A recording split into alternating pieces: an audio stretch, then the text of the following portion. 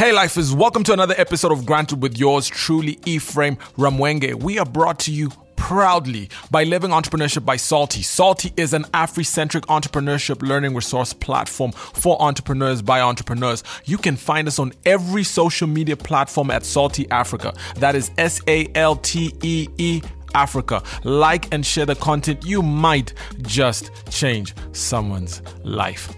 Now, I want to talk about how it's not giving. Yeah, it's not.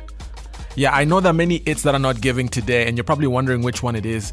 No, it's not inflation. It's not the exchange rates. It's not outstanding payments. It's not that creditor who seems to only have one number saved in his phone, and that number seems to be yours. No. That's not the it I'm talking about today. I'm talking about the it of risk. Yeah, risk. There's popular thought out there that entrepreneurs are risk takers, but I'll beg to differ. An interview was done with 5,000 entrepreneurs and they were asked about risk and to rate their risk appetite on a scale of 1 to 10, with 1 being please leave me alone and 10 being hey look, I'm ready to die. Guess what?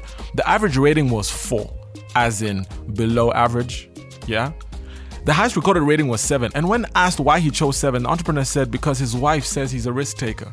Literally. But the majority of the 5,000 selected 1, and when asked why, one of them responded and he said, because 0 was not an option. Entrepreneurs are not risk takers. Actually, most of the work a successful entrepreneur does is focused on risk mitigation, on reducing the risk of losing their investment and their business. But what makes people believe that entrepreneurs are risk takers is because for us on the outside looking at their actions, we only see the risk, but we miss the whole picture, like only seeing the tip of the iceberg and not seeing all the plan B's and C's and D's that this entrepreneur has. Granted, as much as entrepreneurs are not risk takers, their risk appetite can seem to be higher than average because they act in spite of perceived risk.